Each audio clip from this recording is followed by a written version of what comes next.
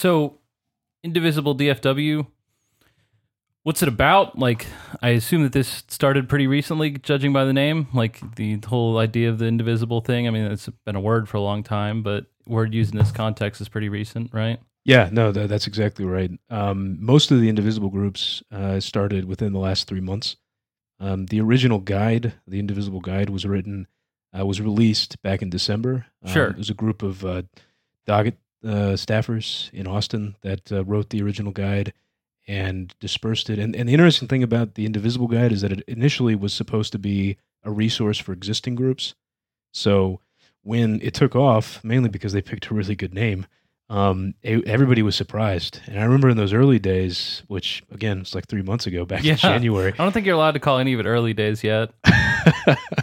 Well, I think for a lot of us who've been active for the last 3 months, it feels like it's been a lot longer than that. But Yeah, no, I think for everyone, like everyone who's interested in politics, it feels like all of this is dragging a bit. Well, that's been a struggle, I think, with all of the things that are happening and all the challenges, to keep that energy up. But the energy has not diminished like I would have expected. I think that was a concern that a lot of people had. But when we first started, a lot of the groups as they exist now were just Twitter handles. So Sure. we with the Indivisible DFW group, we just connected. I connected with a few people on Twitter, and we decided we wanted to have a meeting.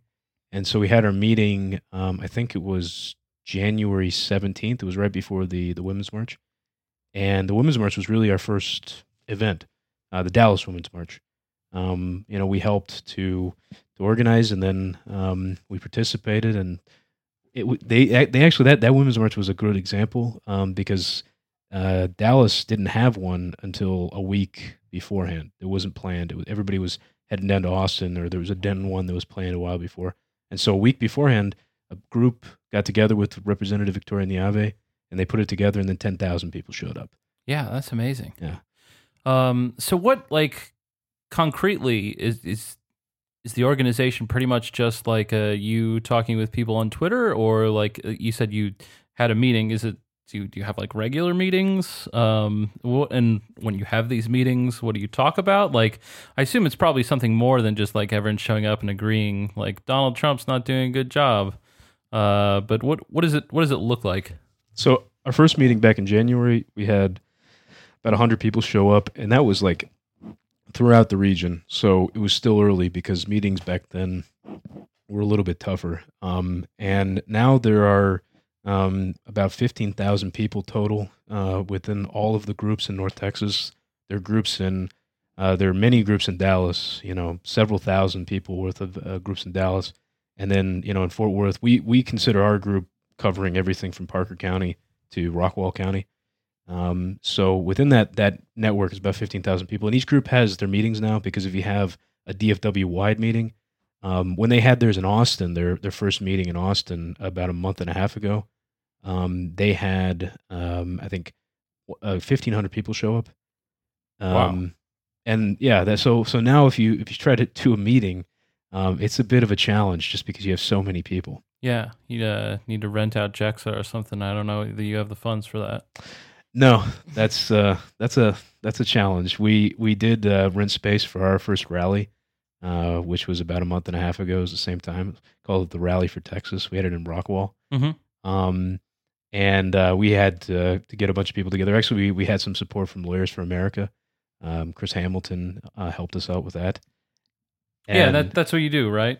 Yeah, that's right. And I actually wanted to add a little bit on the indivisible front. Sure. So part of this, and I think Jay mentioned this, but it's mobilizing folks and getting people to show up. But the playbook really had been taken from the Tea Party. And so the idea is to show up at local elections and disrupt. So make sure that your voice is heard. And so even in the small elections, town halls, you show up, you let the representative know that you're not happy, and you get some momentum at the local level, and then it pushes upward.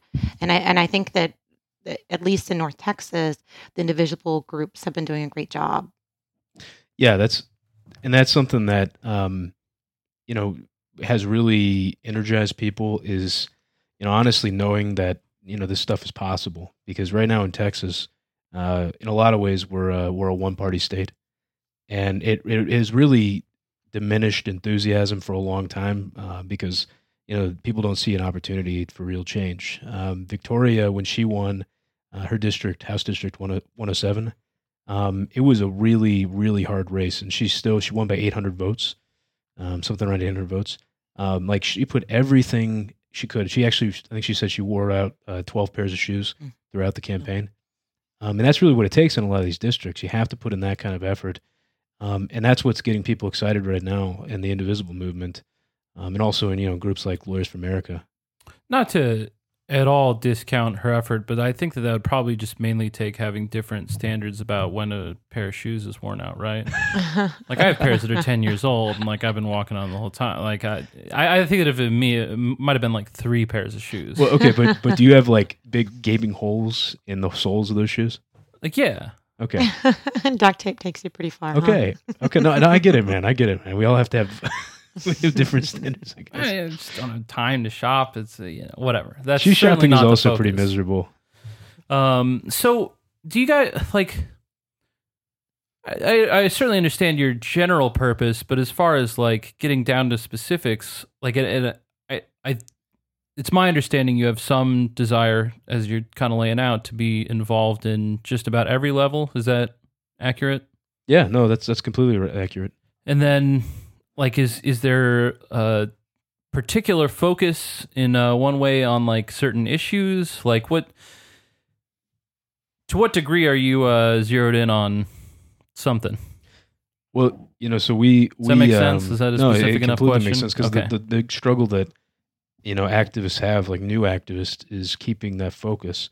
So you can't do everything. You can't fix everything. There's a lot that needs to be fixed, and you can't do it all. So our focus right now, we have organizing principles. We have 2 of them, and one of them basically just lays out that it's the duty of every American to resist the Trump agenda, as it's bad for America, and also resist anyone who supports the Trump agenda. So in Texas, that also means resisting the Republican Party, because the Republican Party supports that agenda. Right now, you can also see the importance of that in things like Senate Bill 4, which was passed by the House, and that was a party line vote. The only Republican who didn't vote for SB 4 was Speaker Joe Strauss. Every other Republican supported it. And the struggle we have right now is when you have things like that are clearly unconstitutional. The courts actually on Tuesday, the Ninth Circuit ruled that Trump's executive order could not be enforced and was likely unconstitutional. We know that this is going to be struck down. We know it's going to be challenged immediately as soon as the governor signs it. So what is the goal of the Republican caucus? And that's where the importance of getting involved in those state level races too. That's why it's important. Now, when you talk about our goals, they have to be more focused. And that's the struggle that all of the indivisible groups across North Texas have. So right now, what's happening in a lot of places is you're shifting from resistance to active, positive change. And that means an electoral focus. A lot of groups have been organizing registration drives, voter registration drives, and doing other things like with these local elections, getting experience, block walking. A lot of groups have been organizing their own block walks. Indivisible DFW is actually doing a block walk on Sunday, which Sunday the 30th, which is in support of Councilman Philip Kingston. Because at all levels we have to think about how we can make positive change. Sure. So before we move too far from you just mentioning SB4, I think that it would probably be helpful if you would just, that's something been in a certain portion of the news a lot lately, and I guess you might not download this podcast if you weren't already well aware of it, but part of my goal is to be accessible to people who can't read every bit of the news and may have just seen a hashtag and not totally understood it. So do you mind giving the background there? Yeah, so SB4 passed the Senate. And just what SB4 is. What SB4 is, sorry. So SB4, they call it the Anti-Sanctuary Cities Bill, because it'll punish law enforcement, municipal law enforcement, that refuses to enforce federal immigration law. Now, they also added an amendment into the House bill that requires officers to question the immigration status of anyone they detain, which is an important change because it means that anybody who gets pulled over before they're charged with a crime, they can actually be their immigration status can be questioned, and that's a big change. Now, it hasn't gone to the governor yet. It's not official yet. There still has to be like the Senate and the bill have to bring their two separate bills together because they're slightly different. But basically, that means that the Texas House and the Texas Senate are going to require Dallas police officers and the county sheriffs to enforce federal immigration law. Lupe Valdez, the Dallas County sheriff, she came out against it. Sheriffs in all the major counties came out against it. Police departments, the officers. Texas has an incredibly good rate of cooperation with federal immigration and customs enforcement. It's actually considered to be one of the best relationships in the country. So the immigration authorities are here. They're enforcing the laws. So the way a lot of people are looking at it, the way I look at it, is why are you passing this? Why are you forcing local police to do this? They have enough on their plates, especially here in Dallas, where we are hemorrhaging police officers right now. Like they're leaving for San Antonio because they're concerned about their retirement. Mm-hmm. So we already are struggling to meet the requirements now, and adding that additional, that's going to be a disaster for Dallas County. Yeah, and I guess I understand San Antonio's desire to be safe, and that's cool and everything, but their efforts to recruit Dallas officers seem really in poor taste. Yeah, no, I think it's terrible. We're going to take advantage of your crisis, basically. That's what San Antonio's doing right now. And like quietly doing that, and like telling saying, hey, if you have any friends in Dallas, let them know that we're open and happy and everything to accept their help. That makes sense, but like running ads, just being like, hey, leave Dallas now, come here, we're way better. There's no decorum in it. Anyways, no neighborliness from San Antonio. None at all. No. So, in listening to your podcast, I noticed certainly. I don't think it's like been the recent episodes. You'll know better than I am, so correct me if I'm wrong. But you had several guests on that were talking about the proposed Trump hotel here, right? Mm-hmm. Would you say that I got an accurate reading that was like a pretty strong organizing issue for you at some point? Because is it at this point dead? Yes. So Mike Cermsecki, who's the developer, said that they're not going to build a Scion hotel. They're still moving forward with the hotel project, but it's not going to be a Scion brand. And I think that was one where you got a good taste of what this type of grassroots organizing can do. I think that some of the efforts, like when we try to pressure Ted Cruz, that it's very hard to find an angle for grassroots organizers to pressure him in any way because he's already got his mind made up. You can talk to him, but there's not much. But when you look at something like that, Dallas didn't want this Scion hotel, and ultimately all of the pressure that was brought. I mean, they did a New York Times story on him right beforehand, got into the morning news, and there were protests, that were at the site, and he saw that it was just a bad look. And I know from talking to people in his organization that it was the public pressure that changed his mind. So that's a good example of what this can do. That's why it was a focus, because we saw it as something that needed to be done and something that we could accomplish. So that's like, I'm very happy that there's not going to be a Trump hotel built in the city where I live. I think it's good. I think it's a victory. But I do kind of look at that and say that I don't think it was anything close to the biggest, most like dangerous issue facing the city, state, or nation. That like organizing against like if, and I know that there were people protesting this SB4 and that it didn't pass only because like the citizenry was meek about it. Like I get that was going on, but just that at least from listening to your podcast, I was under the impression that there was like a lot of fervor for people to like do a lot to make sure this hotel didn't happen. And it's good, but like in terms of priorities, that's like not what I would put at the top of my list. So I wonder, one, if you agree with that characterization, and two, how much do you as an organization feel compelled to worry about things like prioritizing what you're going to go after? Or do you think that there's some value in just kind of figuring out what your members care about? And even if they care about something that you think, well, this is not necessarily trivial, but headed towards there, but they seem to care about it a lot, so F it, let's give it to them. The thing that we always have to keep in mind is that you need victories. And on SB4 is a great example of a symbolic victory, where the vote came in and it was 89 to 53. The vote was terrible. We weren't able to get any Republicans to defect.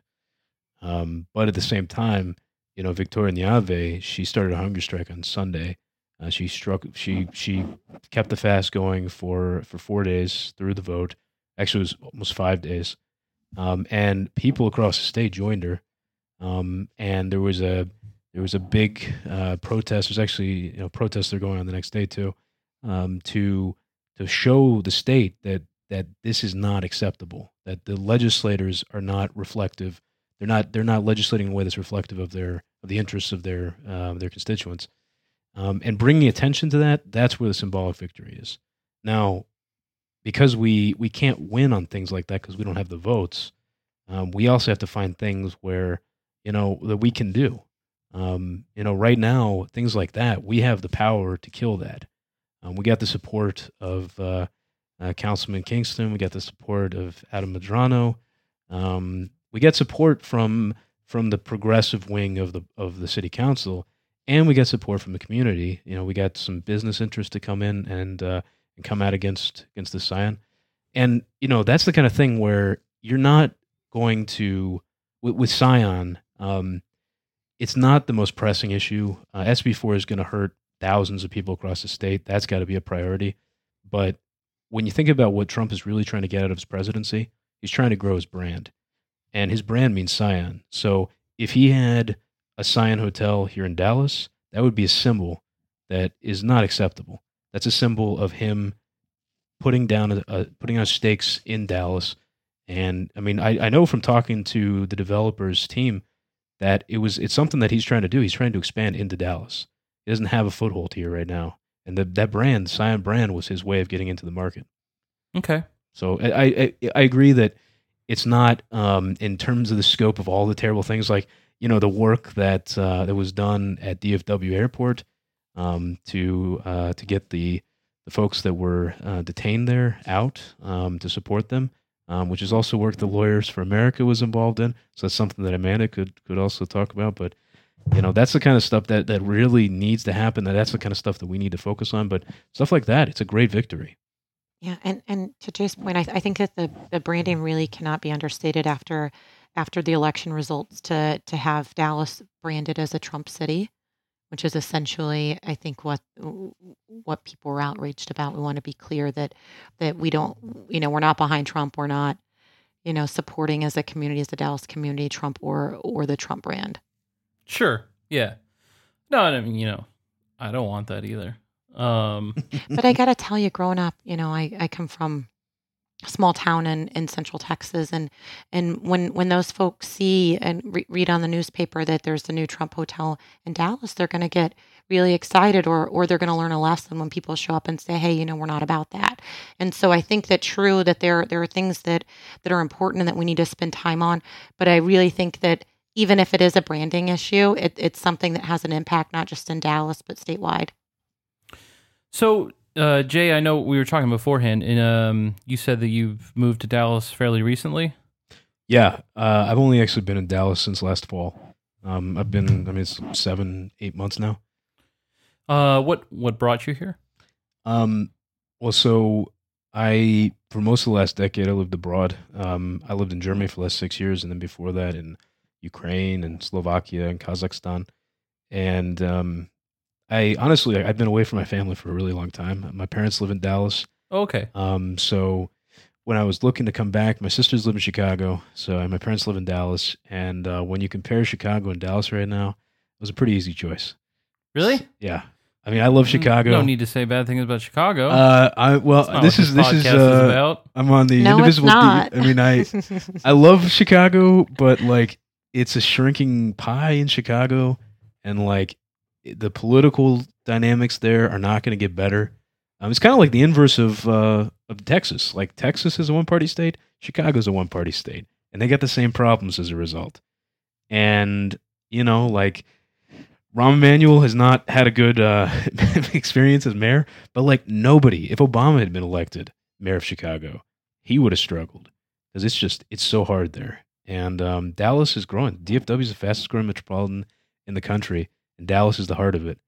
And like things are happening here in Dallas. It's an exciting time to be here. So that's how do you handle things? Just kind of I'm trying to figure out a way to ask. I don't mean this in anything approaching an accusatory fashion, but I am curious about it. So I'm trying to figure out the right way to phrase this. I'm a little bit. Well, just how do you? Right now. I'm looking forward to it. How do you show? Like, how do you get other people involved? Like, is there any reaction by people to be like, well, you don't really have skin in the game. You're recently arrived. You're a carpetbagger. Yeah, no, I'm 100% a carpetbagger. There's no question about it. My dad claims to be a native Texan, but he lived in San Antonio for 4 years before he moved to Ohio. Like, how do you convince people that you really care about things going on here whenever like here only became a place in your head 7 months ago? Well, so yeah, I mean that was a struggle when I first started getting into activism, because and honestly, like one problem that I had was it lists one of my the universities I attended was the State University of St. Petersburg. So I had some people saying that I was a Russian spy, which I'm not. I'd like to say that on the record. I am Okay, not good. That a was my Russian next spy. Я американец, не русский. So like I think he just said he's a Russian spy. So anyway, what does that mean to the sleeper cell you were speaking to? I'd say like please send additional support. They know about me. No, so like because you're new, you don't know, but I think that this is work that has to be done, and like I'm trying to do what I can to do my part. And honestly, like if people like if I'd heard from people that they thought I needed to wait, wait in line, then I probably would. But like right now, like the work has to be done. So and right now, like in Dallas County, there's a lot of great things that we can point to. But one problem we have is that there are a lot of the reps who voted for SB4, for example, came from Dallas County. It's people like Jason Villalba. It's people like Morgan Meyer. Like these reps, they represent Dallas County. And, you have Victoria, you have Raphael and Chi, you have some great reps up here. But this is a county that should not have people from here voting for bills like SB4. No, and if you hear Jason talk about it, you can't get a clear answer as to why he supports it. I mean, he frankly should be embarrassed. Yeah. No, I mean, I don't... State politics is one of the many, many topics I would love to know more about than I currently do. So I am no expert on Jason Villalba, but like also the things he has said about the police and fire pension tend to seem to be not that closely based in fact and are more emotional appeals that would sound good. So I've got my eye on him. I think his clearest answer as to why he supports SB4 is that his children may be subject to the law and he's okay with it. That doesn't get me very far, right? But that's I think the clearest argument I heard from him. So I don't know exactly how you thought this entire thing would go. I don't know if I've monopolized it too much by asking too many questions. I didn't know if you had any inquiries you wanted answered. So Am I doing all right? Did you have anything that you wanted to ask? Or No, I think that I originally started listening to your show because you had some interviews on with Philip Kingston, and I there's a there's an element to politics can be really frustrating because you listen to the Sunday morning shows, you sit down and you watch Face the Nation, and people get on there and they just sound bites. It's just the same stuff. And I really liked your episode because with Kingston, like you get what you paid for. Like he just comes out and says exactly what's on his mind. And so I guess like from your perspective, like getting into city politics, like because you've been like following Dallas city politics for a while, right? I mean, like I've been reading about it as something I'm interested in for a long time, but I don't want to overrepresent my like expertise. I just, will occasionally click on the local section of the morning news, which I think like kind of qualifies me to be an expert compared to the rest of the population, but So what well, I guess that's a good question. What's the what made you want to start a Dallas city politics podcast? I mean, there's a lot of tiny steps in between here and there.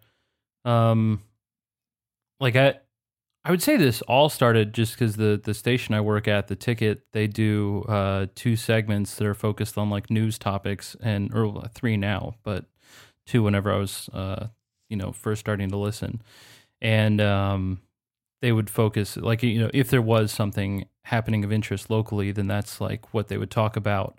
And so those stories were always interesting to me. So then like sometimes I would feel like I think that it's an open secret among anyone who listens to The Ticket that Corby doesn't like research that closely and sometimes leaves out important details. I don't think he'd even be upset at me saying that. I think he'd just kind of shrug and be like, "Well, yeah, it's on brand," and it is. He's right. So I would get more interested in trying to dig in and figure out some other things as myself. So I started reading about it more, and then whenever I'm reading about it more, and Philip Kingston's giving interesting quotes, I started following him on Twitter, and there's more interesting stuff there. And he listens to the station, so he was willing to come on to the other podcast I do a couple times, and we would also bring up topics and just have discussions between me and my partner Jake about the stuff that we've been reading about local issues, and that was always the stuff that got like the best response. Like that, I think that whenever we discuss a national issue, people would be like kind of interested, but it's something that they could probably hear a lot of other people who are more intelligent than us and know a lot more about it talk about it. But whenever it comes to a local issue, like we're as good as you're going to get. Sorry, we apologize. And so because we would always get that positive response, it was something that certainly like stood out in my head as like, this is a market that's not really being served. It's one I'm very interested in serving. This would be really fun. And it was so easy to book Philip the couple times that we did that I was hopeful that is how it would go with other people of that ilk. Like, I don't think that every council member is being just barraged endlessly with media requests. No, that's true. Yeah, I think that whenever I send them, it's probably like the only one they get that week.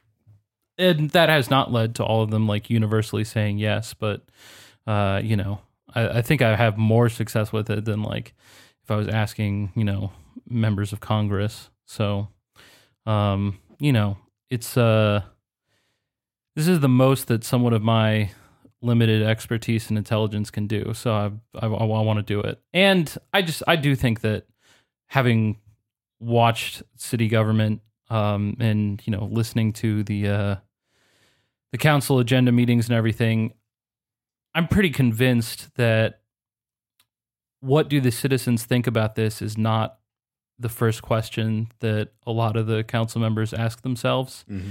And I think that they're probably that it's not because they hate the citizens or because they don't care about them. It's because they're thinking rationally about what their incentives are, and there is not a strong demonstration from the citizens that they care about it. Like the voter turnout is very low. And I don't think that they get like huge response, like the kind of response that you're trying to generate whenever someone, supports a Trump hotel or tries to pass SB4, the sort of thing where people are letting them know what they think about something like that. I know that council people certainly get emails and responses and stuff about like, if someone's house is going to be affected. I know that they talk to their constituents plenty. I'm not trying to say they don't. Right. But like I've been like, whenever they're doing the budget for the year, they'll go around and, hold meetings to talk about people in each part of the city. Like, what do you want to see the budget look like? And like, I've been to the ones for here, and it's like, me and 15 other people who really care about, and like it's whenever you show up to like a room and the room is like a quarter full, then like the main thing that your citizens want to let you know is that they don't really care what you do with that money. And I think that's what's been communicated for a long time. Yeah. And so to whatever small degree a podcast that attempts to make those things interesting and accessible can have an impact on people caring. Because I think that our city leaders would act way differently and way better if they thought that every vote they were making was being scrutinized and would have a reaction to it. And that, I mean, honestly, that's something that when I first started learning more about Philip, that's a reason why I supported him, was because he led the charge for real transparency, releasing the agenda in a way for each council meeting that's really clear, and also releasing the votes immediately after they're taken. And he has got to have done, as someone who likes going to like the video portal of the City of Dallas website, they've done an amazing job with getting that way better. That's the problem. Like they have to post all these things, but a lot of cities, they post them in the most difficult to find ways. They have these Byzantine websites that are really poorly managed, so they might not have the information up, and they might just post it, at City Hall, like all this stuff. So you have to really look for it. In Dallas, we actually are a lot better off than most cities, than just because we actually have like easy access to all that information. And to tie in what I was saying about constituents, I do think like that it's not a mistake that the District 14 council person is Philip and that he acts like he does. Like right. I think that that's the most engaged part of our city. So like I was saying, like I'm talking about, that all these people are like, they're not bad people. The people on the council, they're not bad people. They're not dumb people. And they're just responding to their incentives. And he's been given strong incentives to act the way he does, caring about neighborhoods and caring about transparency and accessibility. And if everyone across the city created those incentives for their council people, I think that that's how they'd act too. So, let's try and do it. And I think that's what the indivisible groups are trying to do ultimately, right? To show up, sure, offer accountability, and to incentivize the elected officials to act in, like Philip. Yeah. No, and I think that's what's cool about the group. And that's honestly, when you look at SB4, that's a good example of the wrong incentives motivating our legislators, because, first of all, it was brought to the House floor because Speaker Joe Strauss, I think Speaker Joe Strauss had used all of his energy, all of his political capital to fight SB6, which is the bathroom bill. And right now, the Republicans are more afraid of their primary than they are of the general election in a lot of places. So yeah, that's what you're talking about like one-party states. That's the drawback. Yeah, but like here in Dallas, we're fortunate ultimately because we do have a lot of leaders that are willing to take the politically unpopular stance, but do what's right. And that's what makes me optimistic about the future. That's why part of the reason why I'm here, because like the Chicago city government is pretty hopeless, honestly. But in Dallas, like you have seen real change. It's less entrenched. Exactly. Like there are interests there that are pushing back on all reforms, but the people who want to make things happen, like they can do it. And especially with all of this groundswell of new energy coming into the city, people actually paying attention to city politics. I mean, the two of us are great examples. We were down at the library today with Kingston signs, greeting people at the polls in an afternoon. Like, it's Amanda's day off, and she went out to the library for a couple hours and stood there with a sign and greeted people. Like, that's something that was not happening a couple years ago. You're a recent Dallas resident. Did you have you been in yet to see the copy of the Declaration of Independence we have? I've not seen that. Oh, it's awesome. You're I gotta- down at the library. You got to. Okay, it's at the library. Yeah. Okay, I got to remember that. In like the 80s, a bookstore in Philadelphia that had been in operation since the time they drafted the Declaration of Independence went out of business, and whenever they were like moving around boxes, like getting everything out of there, they discovered like one of the copies that was like in the first run. Oh, wow. Like it was printed before July 4th, 1776. And their decision of what to do with it was just like, oh, I guess we'll auction it off. And a group of Dallas businessmen really felt like it could raise the profile of our city nationally if we had an original copy of the Declaration of Independence. And I don't think that anyone besides me knows or cares that it's there. Their efforts did not really pay off in the long term. I don't think that people from Phoenix go, well, that Dallas, they're super America because they've got that copy down at the library. But it is there, and it's pretty awesome. Well, next time I'm down there, and I'll probably be down there tomorrow morning, I'm going to stop in and see it. All right. Where is it? Is it on the first floor? No, I think it's on the 5th. I could be wrong. I'm sure they'll tell All the you. important stuff's on the 5th floor. The people at the library know. Okay, so it's an easy thing to find. Well, Dizzy, I really appreciate you having on the show today. Yeah. This was something that ever since I found out about your podcast, I've been really intrigued to find out like who the man behind this is, and I'm glad that we had this opportunity because. It's glad anytime that I find out somebody else is really trying to dig into city politics, I get excited because there aren't enough of us. That feeling is definitely mutual. Thanks for having me on your podcast. I think if you want to find out more about Indivisible DFW, just look up our page on Facebook. That's the best place to start. You can find events and things that are happening in the next couple weeks. And Amanda, what about Lawyers for America? Lawyers for America, you can check out. We have a website, lawyersforamerica.com, or the Facebook page.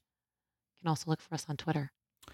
Well, here at Just TC Fleming, we don't have any organized anything. I have no suggestions for you. Well, you have a Find podcast that you should shout out. Yep. Well, yeah. All Politics is Local.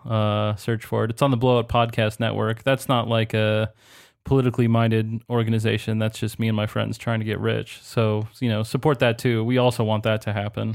So, and if you're listening in the All Politics is Local feed, then Indivisible DFW podcast, all one word, you go check it out.